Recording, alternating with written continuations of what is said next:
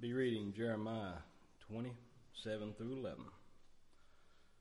O Lord, thou hast deceived me, and I was deceived. Thou art stronger than I, and hast prevailed. I am in derision daily. Every one mocketh me.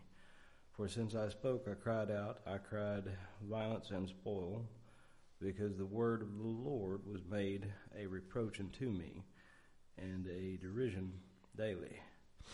Then I said, I will not make mention of him, nor speak any more in his name, but his word was in mine heart, as a burning fire shut up in my bones.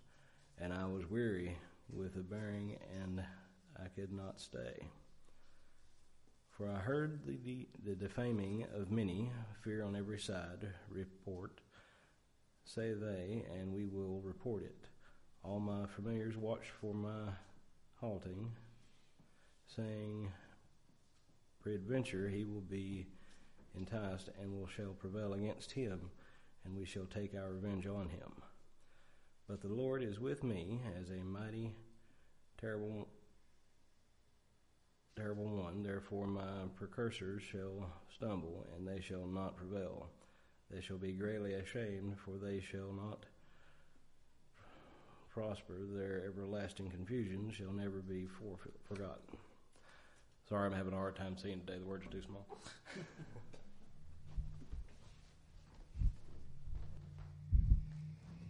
I appreciate Brother Ronnie reading that text for us, and he was having a little trouble with his eyes, but he persevered, and we talked in class this morning about having patience and persevering on. Thank you so much for that, Brother Ronnie. 2020 has kind of been a rough year for us. It hasn't been something that I don't think any of us will want to repeat it anytime soon. We've been faced with some health scares, some financial trouble, and just life interruption, it seems like, from one side to the other. But here's the good news. It's November. Year's almost over, right? Now, I'm not wishing time away. I'm just looking for some relief. And I think that's what all of us are looking for. But is that really kind of the best attitude to have? Just, I'm looking for the year to get over with. And I began to think about me thinking that, and I thought, I don't know if that's really the way to go about thinking about this, because after all, really, brethren, here's the thing. 2020 is not different than any other year. The problems have been different. The problems have certainly been different. They may have impacted us a little more than normal, but really it is just problems that we have to face in this life, that we have to get through, and we have to continue on doing what we are doing. I was thinking about events that I don't like, and ultimately what I decided is I'm going to continue to fight against the things I disagree with. I'm going to prepare for the things that are going to come my way, and the things I have no control over, I'm going to allow God to take care of that. I'm going to allow Him to handle it in the best way that He sees fit. And I think that's good advice for everyone. Christians have to be very careful not to allow themselves to become discouraged to the point where they quit.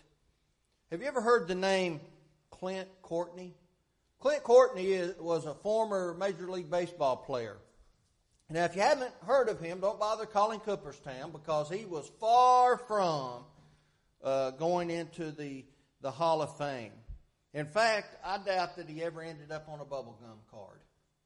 He probably was never on one. In fact, he wasn't a legend in his own time. He wasn't even a legend in his own mind. But what he was a memory maker for his family and for a few diehard fans who supported the Orioles in the 1950s because he was their catcher. And throughout his career as a baseball player, he earned a very unique nickname. They called him Scrap Iron. They called him Scrap Iron. They called him that because he was hard, he was weathered, and he was tough. Now, old Scrap, he didn't break any records, but he broke a few bones. But he was tough. he persevered. He kept going. He didn't have a lot of power or speed on the bases. He didn't have a lot of grace or style. In fact, he made the easiest plays look very difficult. But Scrap Iron never turned away from a challenge.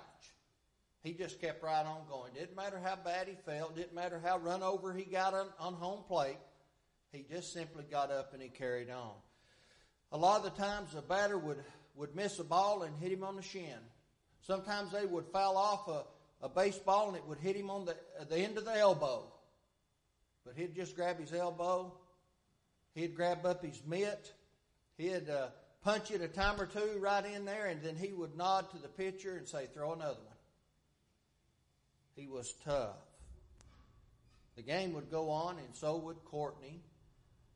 They said that he would get up scarred, bruised, clutching his arm, wearing tape, splints, braces, and other things that reminded you of a wounded soldier who had been to war.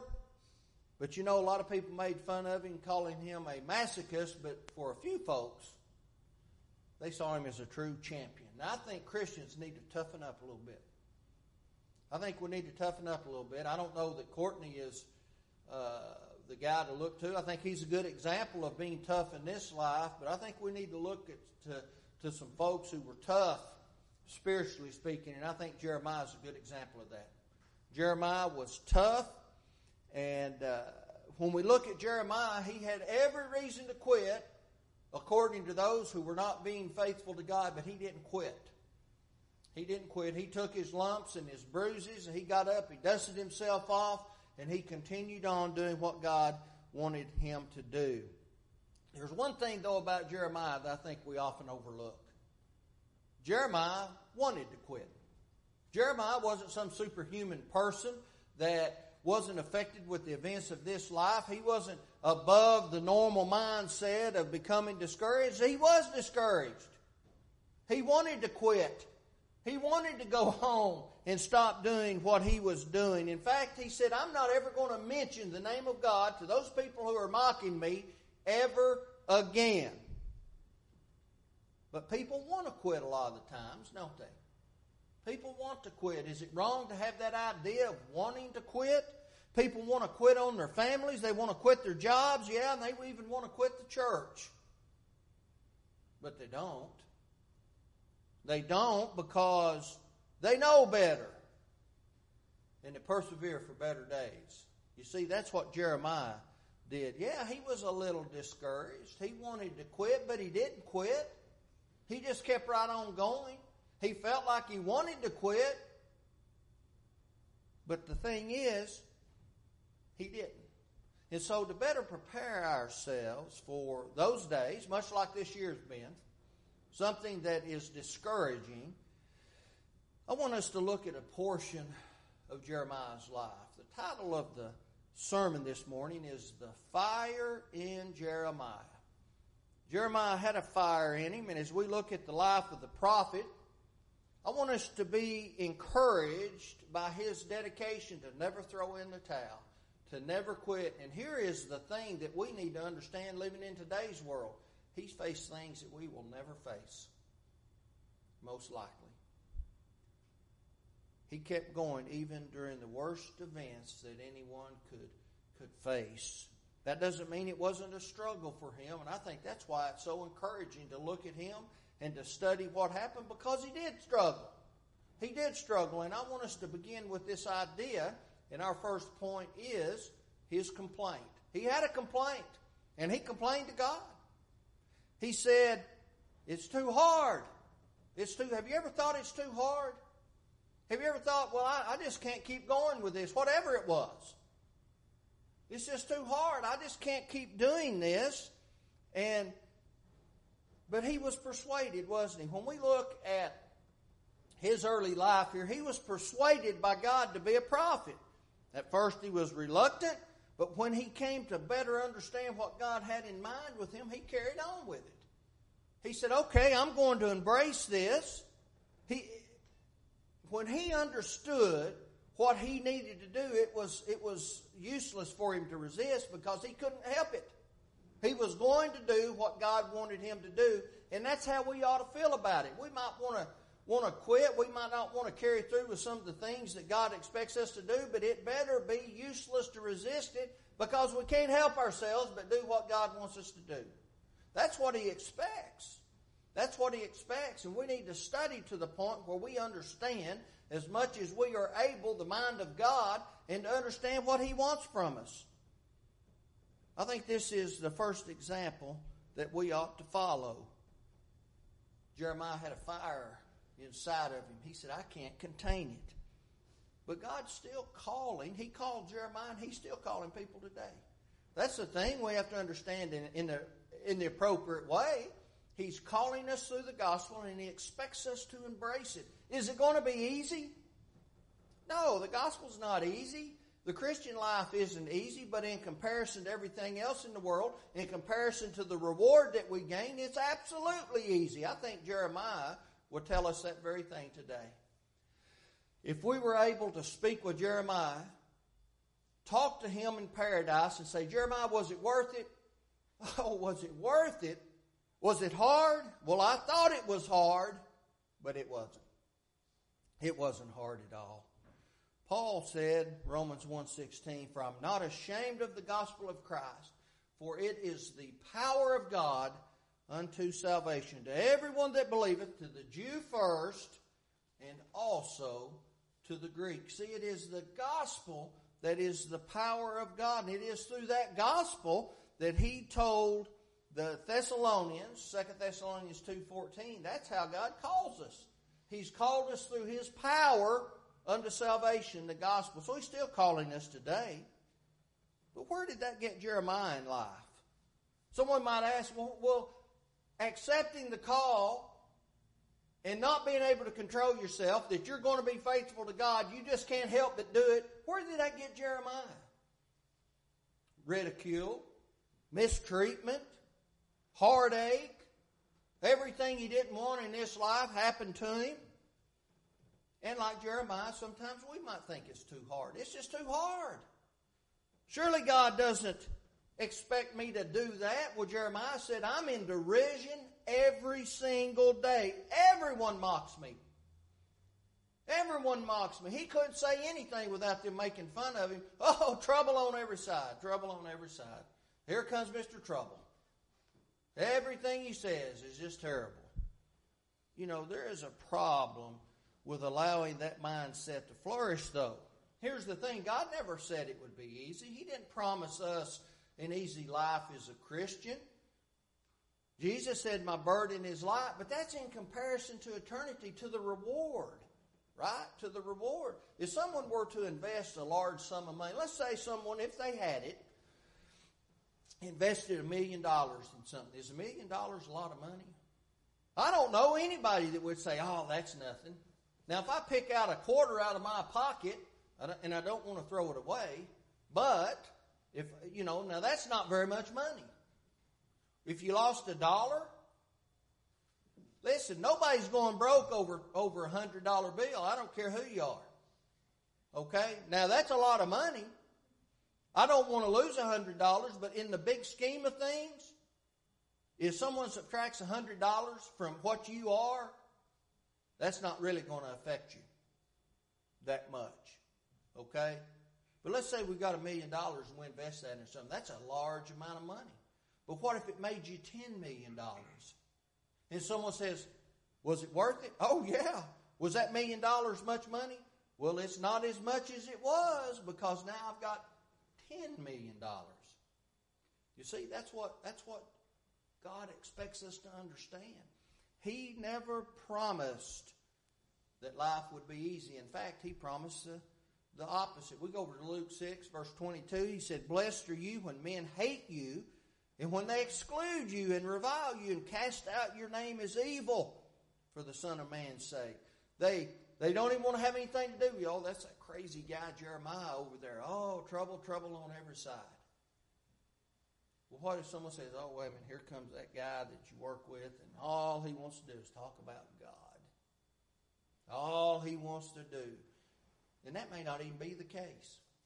It may be the fact that he simply prays before he eats. It may be the fact that when he's on break or at lunch, he's reading from the Bible. It may be the fact that someone asked him a question and he answered the question. But these people standing around mocking and deriding and say, all he wants to talk about is the Bible.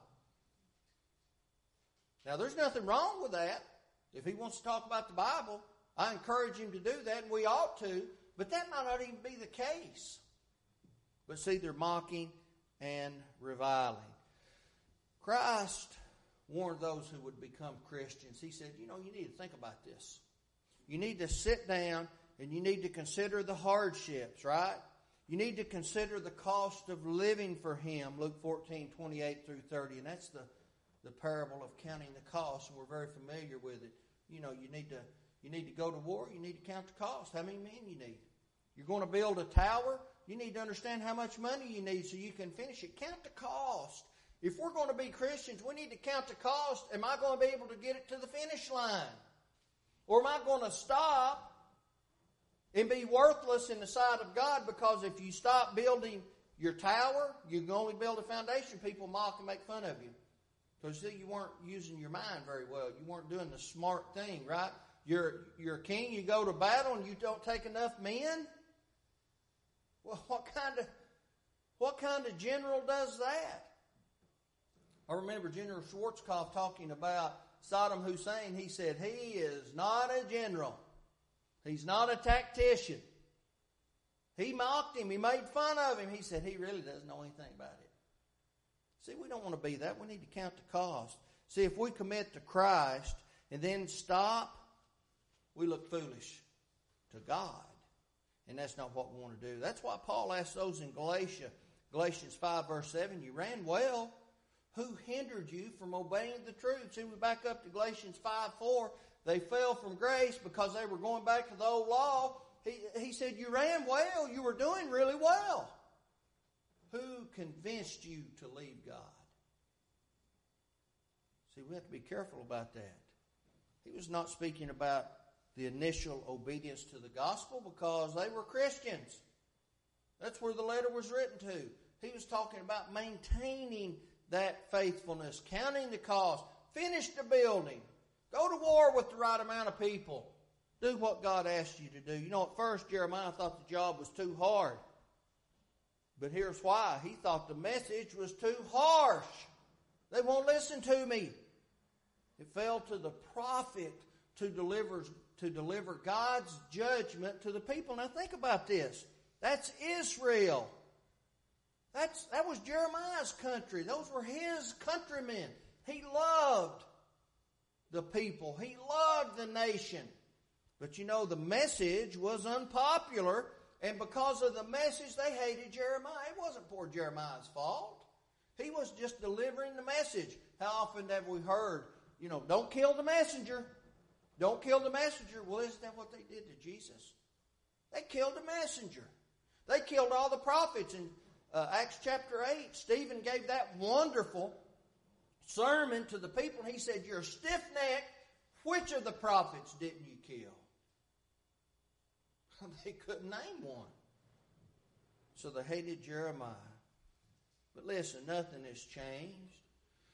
Nothing has changed. That's why Jeremiah is such a great example. Paul warned in his letter to Timothy, 2 Timothy 4, beginning with verse 3, he said, for the time will come when they will not endure sound doctrine, but after their own lust they shall heap to themselves teachers having itching ears.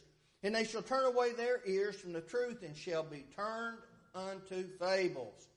I think I can understand, and you can too, Jeremiah's feelings toward the task. It just looked insurmountable.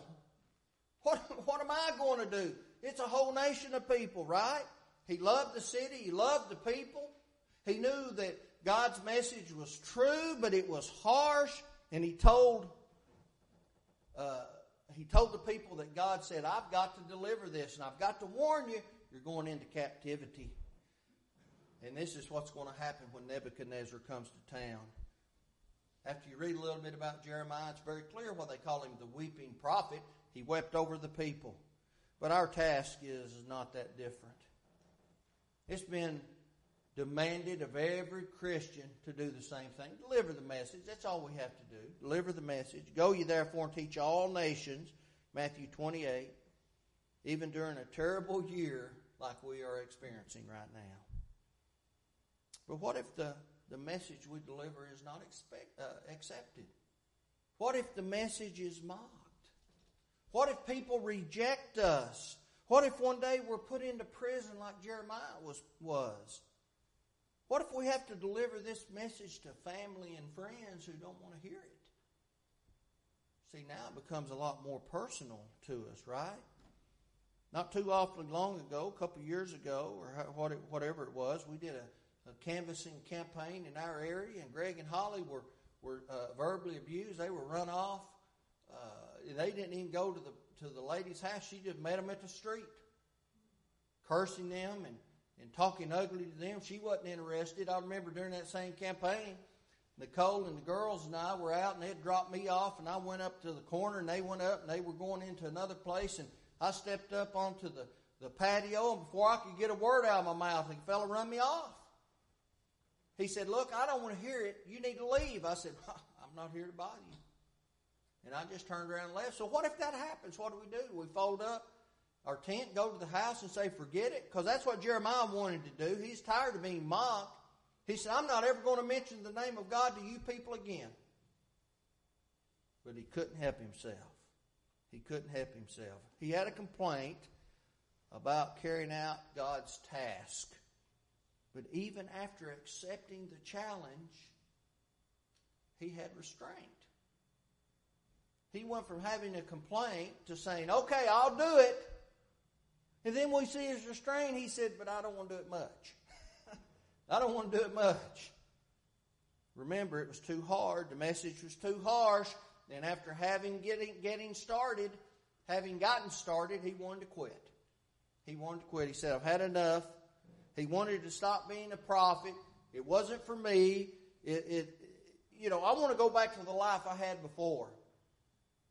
Have you ever felt that way? Have you ever talked to someone, they talked ugly to you? Whatever it was about. Maybe you were, your particular job, you had to interact with people and someone talked ugly to you on the phone or in person, and you say, "This is really not for me. I just don't want to have to put up with that." And I understand it. No one wants to have to put up with that. But see, this is different. This is different. Jeremiah said, "I'm not going to mention your name again. I'm not going to talk about you." And his life would have been a lot better, right? Or so he thought at the first. See, that's very similar to what we talked about a few moments ago. People wanting to quit. Want to quit their families, want to quit their jobs, they want to quit the church. But you see, here's the thing, and this is why Jeremiah is a great example. He didn't have it in him to quit. He didn't have it in him to quit. His fire burned too hot, and it would not be quenched. He just couldn't stop it. He loved God that much. His desire to quit was a lot harder than he thought, right?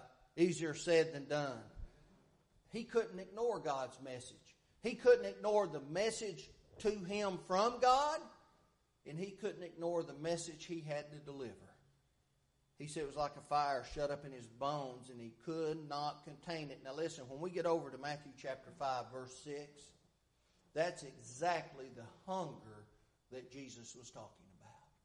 Those who hunger and thirst after righteousness. It better be like a fire. It better be like a fire shut up in your bones, and you cannot contain it. An uncontrollable urge to do what God asked you to do and to love Him because you understand what's going on, right?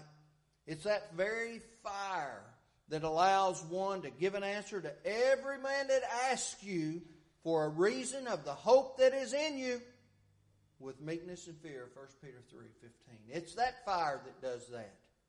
When that happens, we show ourselves to be that chosen generation, 1 Peter 2:9, that royal priesthood, that holy nation, a special people that proclaim the praises of God who called us out of darkness into His marvelous light. All those things combined will bring one to an understanding. We may at times have a complaint. There may be some restraint in our lives. We may say, I want to be a Christian, but not a lot.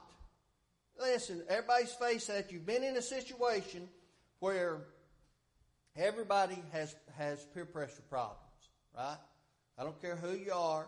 May not affect you enough to even really consider it, but it's there. You may be in a situation where you say, this is kind of a bad deal right here. I want to be faithful and I want to be a Christian, but not a whole lot right now. I just don't want to say much about it. Look, that's not what God expects.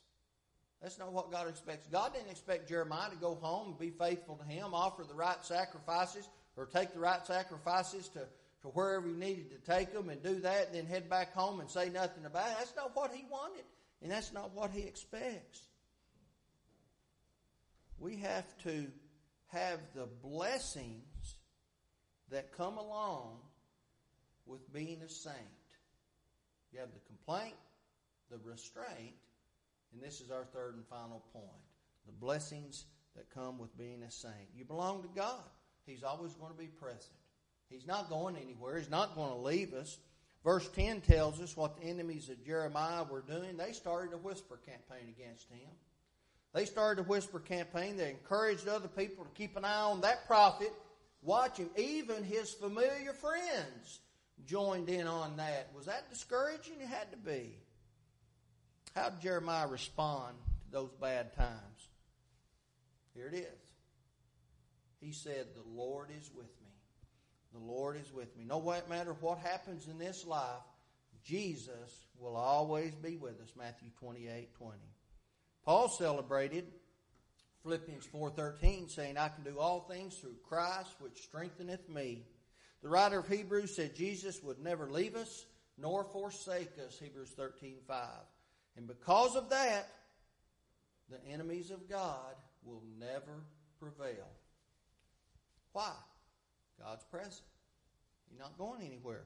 The presence of God allowed Jeremiah to proclaim boldly the punishment that would come to his enemies. Notice what he said. They're going to stumble. They will not prevail. They will be greatly ashamed. They will not prosper. They would witness an everlasting confusion and never be forgotten because of that. You don't want to be remembered for that, do you? Of course we don't. Now here's something else. Remember, God's enemies may enjoy the wonderful things of this life temporarily. But let's go back to, was it worth it? Jeremiah, was it worth it? Oh, yeah. Yeah, I'm in paradise. Was it as bad as you thought it was? Oh, doesn't even compare. Doesn't even compare. See, that's the example, right? Paul said, there's laid up for me a crown of righteousness, 2 Timothy 4, verses 7 through 8. Why? Because I endure. I used Jeremiah as an example. He read about Jeremiah. He knew all about him. He was a biblical scholar. There's a story told of Andrew Jackson's boyhood friends. They just couldn't understand how he became a famous general, then later on, President of the United States. They said they knew of a lot of other men who were smarter, who were greater, whose talent was better, but they never succeeded in the way that Jackson did. One of his friends said, why, Jim Brown, who lived right down the pike from Jackson, he was not only smarter, but he could throw Andy 3 times out of 4 in a wrestling match. But look where Andy is now. Another friend responded, how did there happen to be a 4th time? Didn't they usually stop after 3, and you're out? They said, yeah, well, most people did. You're supposed to, but not Andy. He never admitted that he got beat. He said he would never stay throwed. Jim Brown would get tired, and then on that 4th time, Andy would throw him, and Andy would be the winner.